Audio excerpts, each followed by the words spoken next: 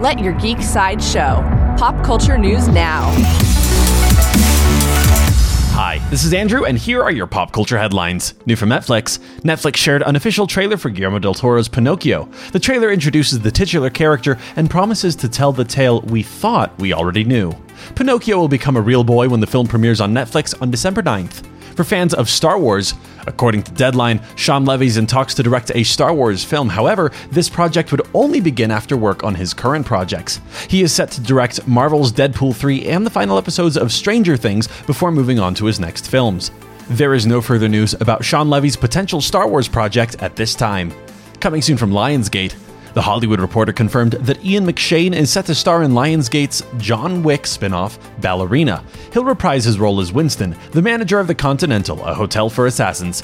He'll star alongside the main character played by Ana de Armas from the world of Star Wars. A new episode of Star Wars Andor premieres today. In this episode, titled One Way Out, Cassian and his fellow inmates see a rare opportunity open for action. The 10th episode of Andor is on Disney Plus now.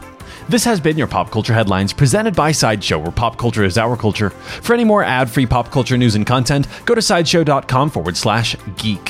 Thanks for listening, and don't forget to let your geek side show.